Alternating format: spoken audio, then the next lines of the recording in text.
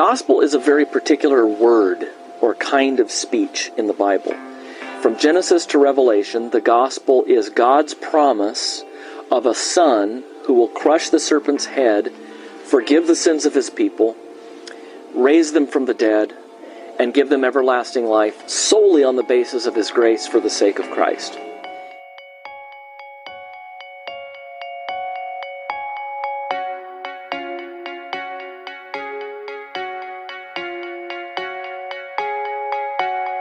If you're interested in the beginnings of the church, I think looking at the creed is a great way of getting into church history and really seeing where the faith kind of came together. In the scripture, the way it presents discernment is actually the skill that you develop where you're able to identify goodness. And what was surprising to me is that is much the way we use the language of discernment outside of the church. The real difference, I would say, like what patriarchy teaches versus what we should believe, is that what they believe about the nature of men and women, that there is something fundamentally different about authority and submission between men and women. And that's not just like within particular relationships, but men and women in general. This is their nature. What are the duties required in the Ninth Commandment? The duties required in the Ninth Commandment are the preserving and promoting of truth between man and man. The gospel never tells us something to do. The gospel tells us about something that's been done. Hi, welcome to Theology Gals. This is Colleen Sharp, and Rachel Miller is my co-host, and we have a returning guest, Sheila Gregoire, and we're going to talk to her about her new book, She Deserves Better, Raising Girls to Resist Toxic Teachings on Sex, Self, and Speaking Up. So thanks for joining us. For our listeners, we had her on previously about the Great Sex Rescue. If you haven't heard that episode, definitely check it out. But Sheila, before we dive in, can you share a little bit about yourself? Sure. So first, thanks for having me back. And thank you for not reading a huge long bio because I hate those. I know the publicist sends them out, but so I've been in the Christian mommy blogging space since around 2008. And then the more I talked about sex, the more my traffic grew. And so suddenly I found myself this Christian sex blogger, which no one grows up thinking, you know what I want to do when I grow up? I want to be the Christian sex blogger. But there I was. So I started writing books about sex, did a ton of research. And then everything changed around 4 years ago when I started reading other evangelical books about sex and marriage, which I had never done because I was afraid of plagiarizing. And I figured they love Jesus. I love Jesus. We must all be saying the same thing. And when I read some of those books and saw how toxic some of those messages were, we really took a huge 90-degree turn in our ministry and decided to do some really big research projects to evaluate how different messages have affected specifically women and our marital and sexual satisfaction. So so your newest book, tell us about that, about it, and also what kind of motivated you to write it. Well, when we wrote The Great Sex Rescue, which was our big one that was out 2 years ago, we surveyed 20,000 women and we said, hey, here's a whole bunch of teachings that are common in evangelicalism. Did you believe them? And so we were able to measure people who did believe something with people who didn't and see how that affected marital and sexual satisfaction. And if you look at Amazon, we've got more than 2,000 reviews now. Overwhelmingly, women said, I feel validated. I feel seen. This is great. But then they all came to us and said, but now I have absolutely no idea what to do with my kids because I feel set free, but I grew up hearing all this toxic stuff. I don't want to teach them toxic stuff, but I also don't want the pendulum to swing to the other side. And I'm saying to my 14-year-old, go do whatever you want, So what do we do now? And that's what She Deserves Better is about. We surveyed another 7,000 women to find out about their experiences as teenagers in church and what they were taught and what messages they believed as teenagers in church, and then looked at how those affected women long term so that we could figure out, yeah, this is really toxic stuff, but also here are some things that women do need to hear and understand. I wanted to thank you. I really enjoyed and appreciated The Great Sex Rescue, and then also this book. and I'm glad that you took the time to address these teachings. I wonder if you would talk just a little bit about the research that went into this book. I know both you mentioned already some of the study that you did, but also some of the books and things that you researched in order to compare in this book. Yeah, so we kind of did a 4-prong approach. To all of our books have four research prongs. So first we do obviously the big survey, and there's 3 authors on She Deserves Better. So there's me, there's my daughter Rebecca Lindenbach, who's our survey designer, and she also does our qualitative research, so our focus groups. And then there's Joanna Sawatsky, who does all our stats. So I don't do stats, I don't understand it, but she does, and that's wonderful. So we all have different gifts. So we did all the crunching of the numbers, but then we also did focus groups.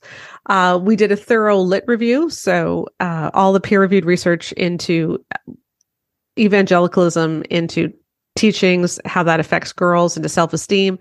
And then we did a lit review of the books that were written to teen girls. And we tried to find the ones that sold the best and they were quite culture forming. It was a little tough because there aren't actually books that sell today to teen girls very much. Mostly today, girls just don't read books. They have influencers they follow on Instagram or on TikTok or on YouTube, and that's where they're getting a lot of their information. But a lot of the books that were really prominent in the early 2000s into the aughts, those are the ones that still affected the youth pastors. And those messages are still there, even in the Instagram influencers. They're just parroting it back because that's what they were taught. And so we thought, hey, if we can teach you how to recognize the toxic stuff in these books, then you'll be able to recognize it when your favorite Instagram influencer says something. And one thing I wanted to tell our listeners, because I know Rachel and I both enjoyed it, and here we are, the mom of sons. I think there's a lot in here that's useful in kind of thinking about these subjects, which I think a lot of people are right now. So I personally think it's useful even beyond just, a parenting book or raising daughters. So you talk about the importance of self-esteem for girls and young women. Could you discuss why it's important? I think this is one of those topics that gets kind of misunderstood and some weird views on it. Yeah, like Dana Gresh, who's one of the big authors to teen girls, to young girls, she says quite a bit, we don't need self-esteem, we need God esteem. So self-esteem is bad. It really depends on your definition. What I can tell you is that there are measures of self-esteem in academic literature where it measures, do you think that you are as good as other people? Do you feel that you have certain things you're really good at? How confident are you? Do you think you're always wrong? There's really good measures. There's a question set that we used that has been previously validated, used on many different surveys. And what they found is that when you score highly on this question set, you're more likely to have good relationships. You're more likely to have better mental health. You're more likely to have better job success. Like it has good outcomes everywhere. Whereas if you score low, it has bad outcomes. And when we hear self-esteem, we often think that means I think about myself more highly than I should. But it's actually very important to realize that you were created in the image of God and that you matter and that you have giftings and that you're important and your voice deserves to be heard. Jesus said that we are to love others as we love ourselves. He didn't say we are to love others more than we love ourselves. He says we are to love others as we love ourselves. And so it is important that we value ourselves. And if you don't value yourself, you're not going to protect yourself. So I think self-esteem has gotten a bad rap and we need to bring it back. Yeah, I appreciate your discussion on self-esteem. As you were reading the various books and resources out there, and like you mentioned, it's not just coming from books, from lots of different influencers and materials that are out there for girls. What are some of the harmful messages that our daughters are hearing or encountering in Christian circles? Oh, there's so many. I would say that a lot of the really negative things that we measured relate to boundaries. It all comes down to that. Like, if you don't have high self-esteem and you go to a church where they teach that you need to come last. So it's Jesus first, others second, you last, and everybody else takes precedence. And you hear things like, Jesus gave up everything for you. So how can you hold back? If someone else needs something, how can you hold back? You don't want to be selfish. And when you grow up in that environment, you think that actually wanting something, or if you feel uncomfortable around someone, drawing some boundaries around them would somehow be sinful. And that is the root, I think, of so many problems. When we don't know how to set boundaries, when we don't understand that, no, I actually can say no to something, then everything else follows from that. And a lot of us feel like if God gave up everything for us, then I am selfish. If I want time to myself, if I don't want to talk to this nerdy person or this really awkward person, if this boy is constantly asking me out and making me feel bad, I can't just blow him off because that would be rude and he might be sad and I'm supposed to love him. And we can hear these messages and it follows us into all our different relationships, whether they're romantic or friendships or whatever. And we let ourselves get walked all over. And Jesus didn't do that. It's amazing when you read the Gospels, how much when Jesus was overwhelmed, he would go by himself. He would leave when the crowds were crowding around him, wanting him to heal, and people needed him to heal. And he would just walk away because he knew there was a bigger vision. And he didn't just give in to what people wanted from him. He followed what he knew was the bigger vision. And often our girls, especially, are just told that you need to give everything up. And we're not told that it's okay to protect yourself so that you are able to do the things that God actually has called you to do. I think that's so important. And just talking about boundaries, I wish I would have even understood that better, even just when my sons were young. But speaking of boundaries, one of the things you say is your daughter is not a giving tree. So could you talk about that statement and why you talked a little bit already, but if you want to add anything about why boundaries are important. Yeah. Do you know that story from Shel Silverstein, The Giving Tree? Yes, I do. Yeah. Oh, yeah. He wrote it to kids. And it's a story of this apple tree. And, this boy comes and starts hacking off his branches and uses his branches for all kinds of different things.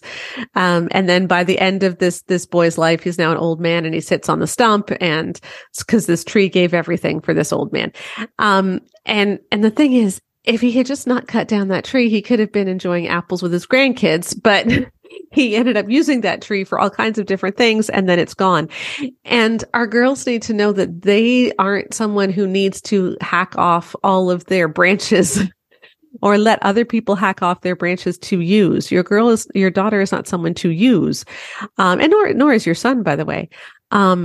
And it is okay to have those boundaries and to say, no, wait a second, you're not being safe for me. And because you're not being safe, it's okay for me to say no. I think we forget, like, people think, well, if Jesus gave up everything, you need to give up everything, but Jesus gave up everything for a reason. Jesus gave up everything so that we could be reconciled to God. And often we believe that because Jesus gave up everything, we need to give up our privacy, our comfort, our whatever. So even if some boy is being awkward or some girl is calling us and texting us at all times of the day saying, I'm bored, what are you doing? And you're trying to study, but you feel like you can't tell her that because you would hurt her feelings. But Jesus didn't die so that people don't get their feelings hurt. You know, Jesus didn't die so that the awkward person doesn't learn that, hey, you need to get better social skills. You can't keep treating people this way. Jesus died for a reason. And so it's okay for girls to have boundaries, because we need to keep in mind the bigger reason too. And the bigger reason is what Jesus has for us. It's not so that everybody around us can be comfortable and can be relieved of any kind of pain, so that we can bear all of that pain that should never have been ours in the first place. Well, that's very insightful. And like Colleen said, I wish that I had learned better about boundaries much earlier in my life. It would have made things a lot easier. You guys are all Gen X too, right? Like we're all about the same age. I think we're all Gen X, right? Yeah. Okay. So this is kind of funny because a lot of what we did in She Deserves Better was looked at some of the toxic messaging that was specifically there in purity culture. And so in our book, like we talk about boundaries, we talk about identifying toxic people and consent and modesty and sex ed and a lot of the issues that come in purity culture. And for my daughter, who was one of the co-authors, it was the modesty messages. For others, millennials that I've talked to, it was the consent messages that really resonated with them. But for everyone who was Gen X in our launch group, it was all the boundary stuff because this is what we experienced in youth group in high school was this idea of giving everything up for Jesus. And we were never taught about boundaries. So for me, it was really the emotional health chapters that spoke to me in the book. Whereas for millennials, it was often the other stuff. But, even as Gen X women, we got given some toxic messages too, even before purity culture. Absolutely. Yeah. To kind of place me, like I was in college when people were reading Passion and Purity in college. People were reading Lady in White or something like that. Lady in Waiting. That's the book I famously threw across the room in college. My husband read I Kissed Dating Goodbye late in college, and it influenced our relationship, but it was not something that was, mine particularly. So it is interesting to kind of where we fit. There's a couple places, and I'm pretty sure it is in that those boundary and emotional health chapters. There are a couple things that you said that I thought were just really very helpful, very insightful. You wrote, far too many evangelical circles have made themselves unsafe for girls because they ask girls to put their safety on hold for the sake of making predators comfortable. And then you also wrote, if our daughters are trained to believe that their needs and beliefs matter less than other people's, they are more likely to end up with a husband who treats them poorly. And very profound. I just wondered if you could talk a little bit about the connection between what our daughters, our sisters are taught and their future relationships. Yeah. So one of our outcome variables that we were looking at is what is the likelihood of marrying an abuser? So for a lot of these teachings, for a lot of these experiences kids had in church, we would try to trace it throughout women's lives and say, does this make you more or less likely to marry an abuser? Because as moms, nobody wants your child to marry someone who's abusive. That's probably the worst thing that we can imagine for them. And it's amazing how much, even though we would all say that we don't want our kids to marry abusers, how we often orient youth group so that girls are expected to put up with some level of abuse. So for instance, we have one story in the book that actually related to my daughter, my oldest. She was 15, 16 maybe. And there was an 18-year-old guy hanging out at youth group who was super creepy and scary. He had, he had sexually assaulted several girls at the high school, and this was widely known. And high school, he hadn't been allowed to come to several classes because of this. Like this was a guy who was known to be dangerous. And Rebecca went and talked to the youth leader and said she was not comfortable having him there. And the youth leader said that she was being judgmental against someone who was just weird to her, and that she needed to understand that he needed to hear Jesus and see Jesus. And so we needed to let him come to youth group. And Rebecca's comment was, I wasn't worried about him being weird. I was worried about him being dangerous. But the youth leader told her that was wrong. And it was one of those nights where they were doing the 30-hour famine or something where you're sleeping over. So the boys in the youth group all did the buddy system with the girls so that no girl was ever alone in the church. So the boys took care of the girls to protect them from this guy, but the youth leaders did not. And we heard similar stories in our focus groups of, pastors who would invite a guy who had been known to sexually assault girls to a graduation party or something, even when there would be girls who he had assaulted there because, well, don't you know that this boy needs Jesus? And so girls are consistently asked to place their own safety under this boy's apparent need to hear about God, even though he could hear about God in many other ways. And I think when we're taught that our safety doesn't matter, and that we aren't as important as what this boy needs or wants, it's very likely that we will marry someone who agrees with us. And that's the problem. I just wanted to add it. It resonated with me. And I remembered something from when I was in college that I hadn't thought about it in years. And it was a similar situation where there was a guy, it was a fairly small group that we had. There was a guy who was a little bit older, kind of on the fringe of our group, but he was coming to the meetings and he was making a lot of us very uncomfortable. And we were a pretty friendly group, very open. But this guy was making us uncomfortable. And we went to the leadership and we're like, hey, is there anything we can do? This guy is really kind of creeping us out. And I didn't think about it at the time, but our leader was like, absolutely. He took care of it, told the guy, better if he goes to other things and not to this. And I was thankful looking back on it, considering the examples that you gave, that it could have gone so much different in a much different way, that would have been more common. But I was thinking about it. I hadn't thought about that in years, about being in that kind of situation. And I can imagine how uncomfortable it would make me feel if I knew the leaders didn't have my back either. Yeah, I'm actually surprised. I thought your story was going to go in a very different direction. So that is good to hear. I remember being on a missions trip when I was 19. I was in North Africa, and I was being physically groped and assaulted on public transit quite a bit.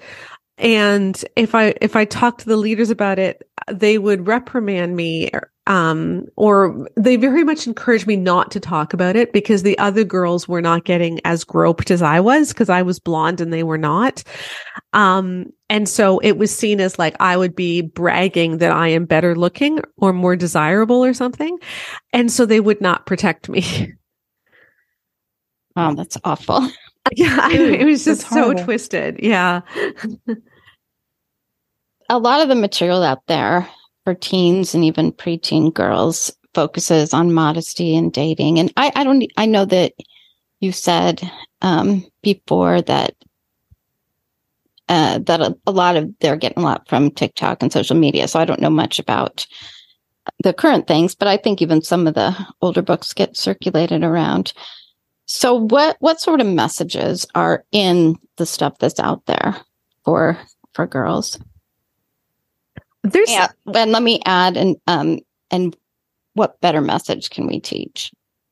Yeah, so we knew that the modesty messages were going to be harmful, and we wanted to drill down on it as to why. So we measured 4 different iterations of the modesty message to try to tease out some of the differences.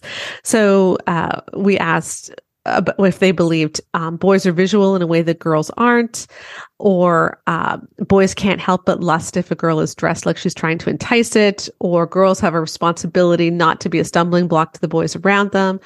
And then we just said a girl who dressed modestly is better than a girl who doesn't. And we let them fill in the blanks about what better meant. And every single one of those is harmful. And we see them in different ways throughout our materials, throughout what pastors say. But there are some that are more harmful than others. And interestingly, I thought that the most harmful one would be the one that a girl has a responsibility not to be a stumbling block. That was harmful for sure. So don't say it. But the worst ones are actually the ones that talk about boys' natures. So if you believe that boys are visual in a way that girls will never understand, or that boys can't help but lust if a girl is dressed like she's trying to incite it, those are the ones that have really, really bad outcomes. So the other ones, for instance, 25% higher chance of experiencing vaginismus.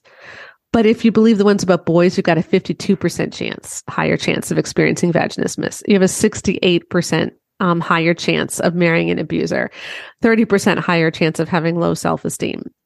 So really destructive messages. And I think what's going on is when we teach girls that God created boys to objectify you and there is no alternative, then we're creating a world where girls can never be safe and where our dreams for real intimacy are just pipe dreams. Because if boys can't help but lust after you, if boys are always visual and they're always going to be objectifying you, there was another thing we measured that boys have a difficult time stopping when you're making out. And so girls are responsible for stopping the sexual progression because boys can't. When you believe those things about boys, that they cannot help it, they are sex crazed maniacs, you just live in an unsafe world. And then when men treat you badly, you don't realize this is a guy who's a predator. You think this is just a typical man. And so you're way more likely to marry an abuser. And yet these messages, these modesty messages, they're probably the most harmful thing that we measured. They're everywhere. They're absolutely everywhere. In one of the most horrifying examples was the curriculum Secret Keeper Girl put out by Dana Gresh. It's for girls 8 to 12. And I actually used it with my daughters. I bought it because I was thinking I should really do more Bible studies with my kids. And I went to the Christian bookstore and there was a whole display of them and nice, happy little preteen girls smiling on the cover. And I really should have read the back in retrospect, because when you read the back, it was all about their outer beauty and their inner beauty and how to figure out modesty. And I mean, who cares? They're like 9 and 10 and 11, but whatever. I bought it. And we only did the first date, and then I realized how toxic it was. But as we look through that curriculum for writing She Deserves Better, we found one where it actually had girls raise their hands above their heads and said, now, if you can see any of your belly, then the clothes are immodest and you can't wear them. And the reason is because bellies are intoxicating to men.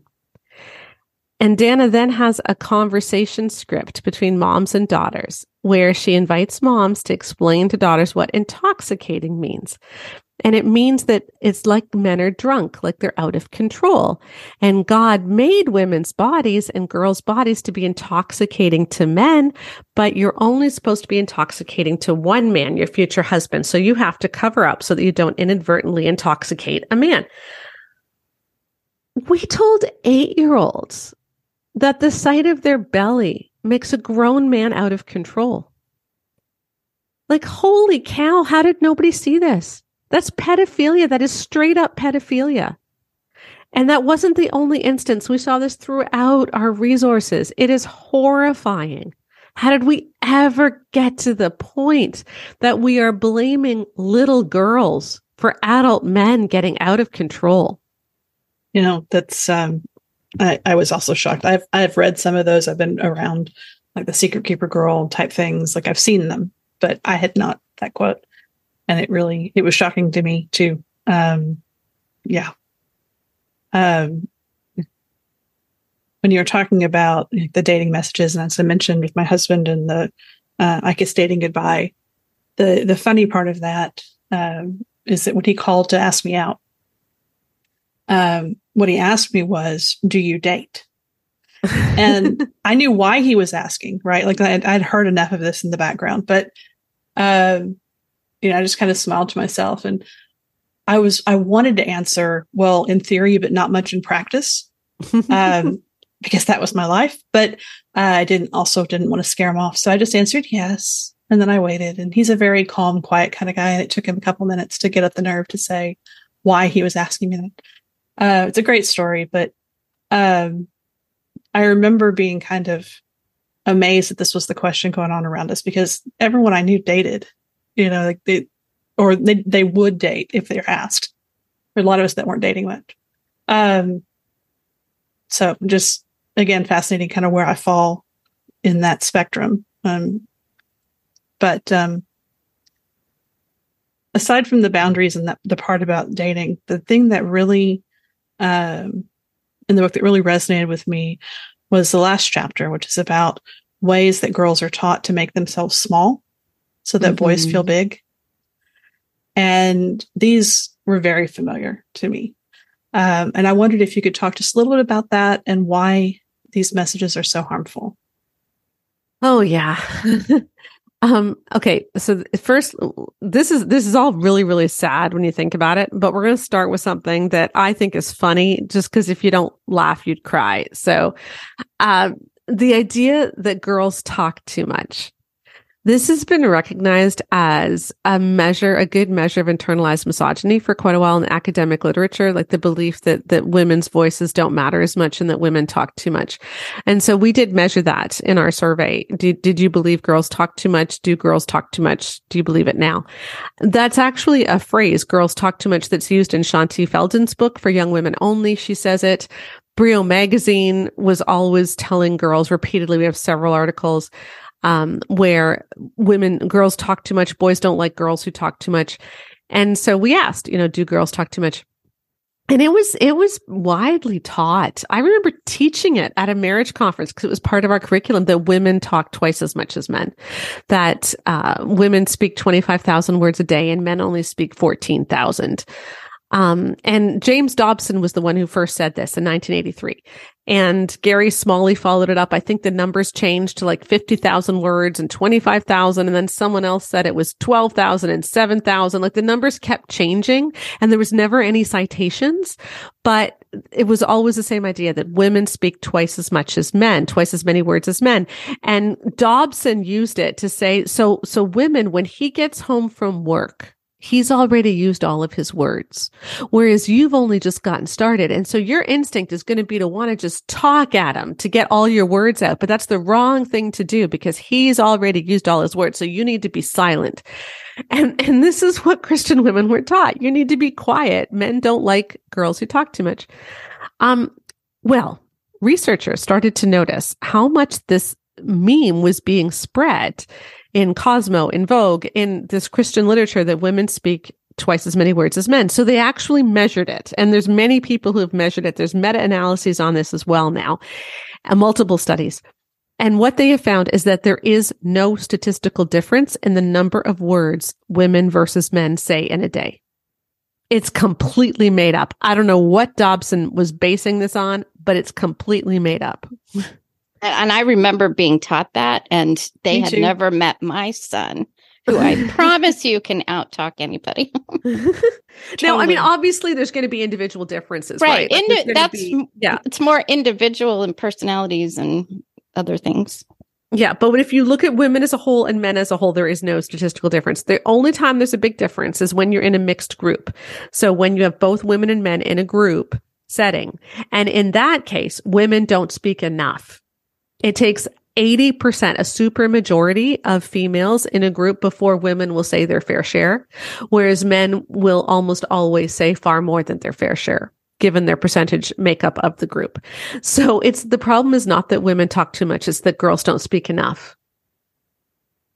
But we have told women this, you are better being silent. And think about how much messaging in the church goes towards how you should be silent. Emerson Eggerichs in Love and Respect, he loved saying that. Women, you need to be quiet. Win him without words. Your words are dangerous. Your words are bad. And so they were trying to get women to not speak. And then if that didn't work, we had a follow-up, which was to tell women, well, women are easily deceived. So that's why we don't want your words, because you're probably deceived anyway. And so we don't need to listen to women. Again, not true. When you actually look at studies, women are actually less likely to be taken in by financial scams and things like that. But because people believe women are more deceived, they are more likely to be victimized. So people are more likely to try to take advantage of women. But on the whole, women are less deceived. Even if you look at in evangelicalism and Christianity, women tend to believe orthodoxy more than men do. Like we tend to believe fewer heretical things than men do as a whole. So it's not that women are easily lied to or believe lies, but this is what we're largely taught. Women are easily deceived. And so we need, we need to be silent. We need to realize that men's opinions probably matter more. And then our role is to boost the egos of the men around us. And there's some horrifying examples of that in books like For Young Women Only by Shanti Feldon, where, she talks about how your role is to be men's cheerleader, boys' cheerleader, and you want them to feel like they can take on the world because every boy wants to feel like a superhero. And so, your job is to be like Mary Jane to his Peter Parker. And you know what? Boys aren't superheroes. And it's not a girl's job to make every boy feel like a superhero.